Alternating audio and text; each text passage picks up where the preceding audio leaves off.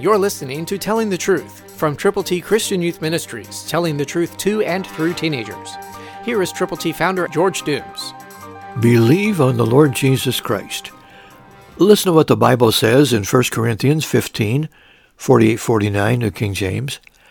As was the man of dust, so also are those who are made of dust. And as it is the heavenly man, so also are those who are heavenly. And as we have borne the image of the man of dust, we shall also bear the image of the heavenly man.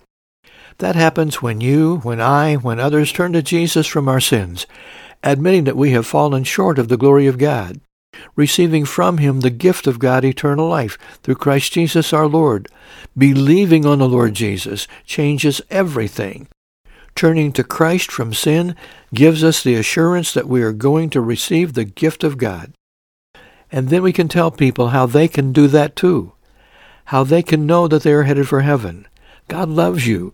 Jesus died, was buried, and rose again after living perfectly, being born of the Virgin Mary, never yielding to temptation.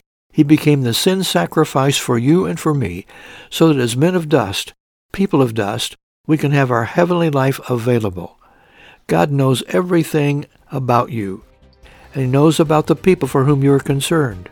So let's pray together and go with God's good news.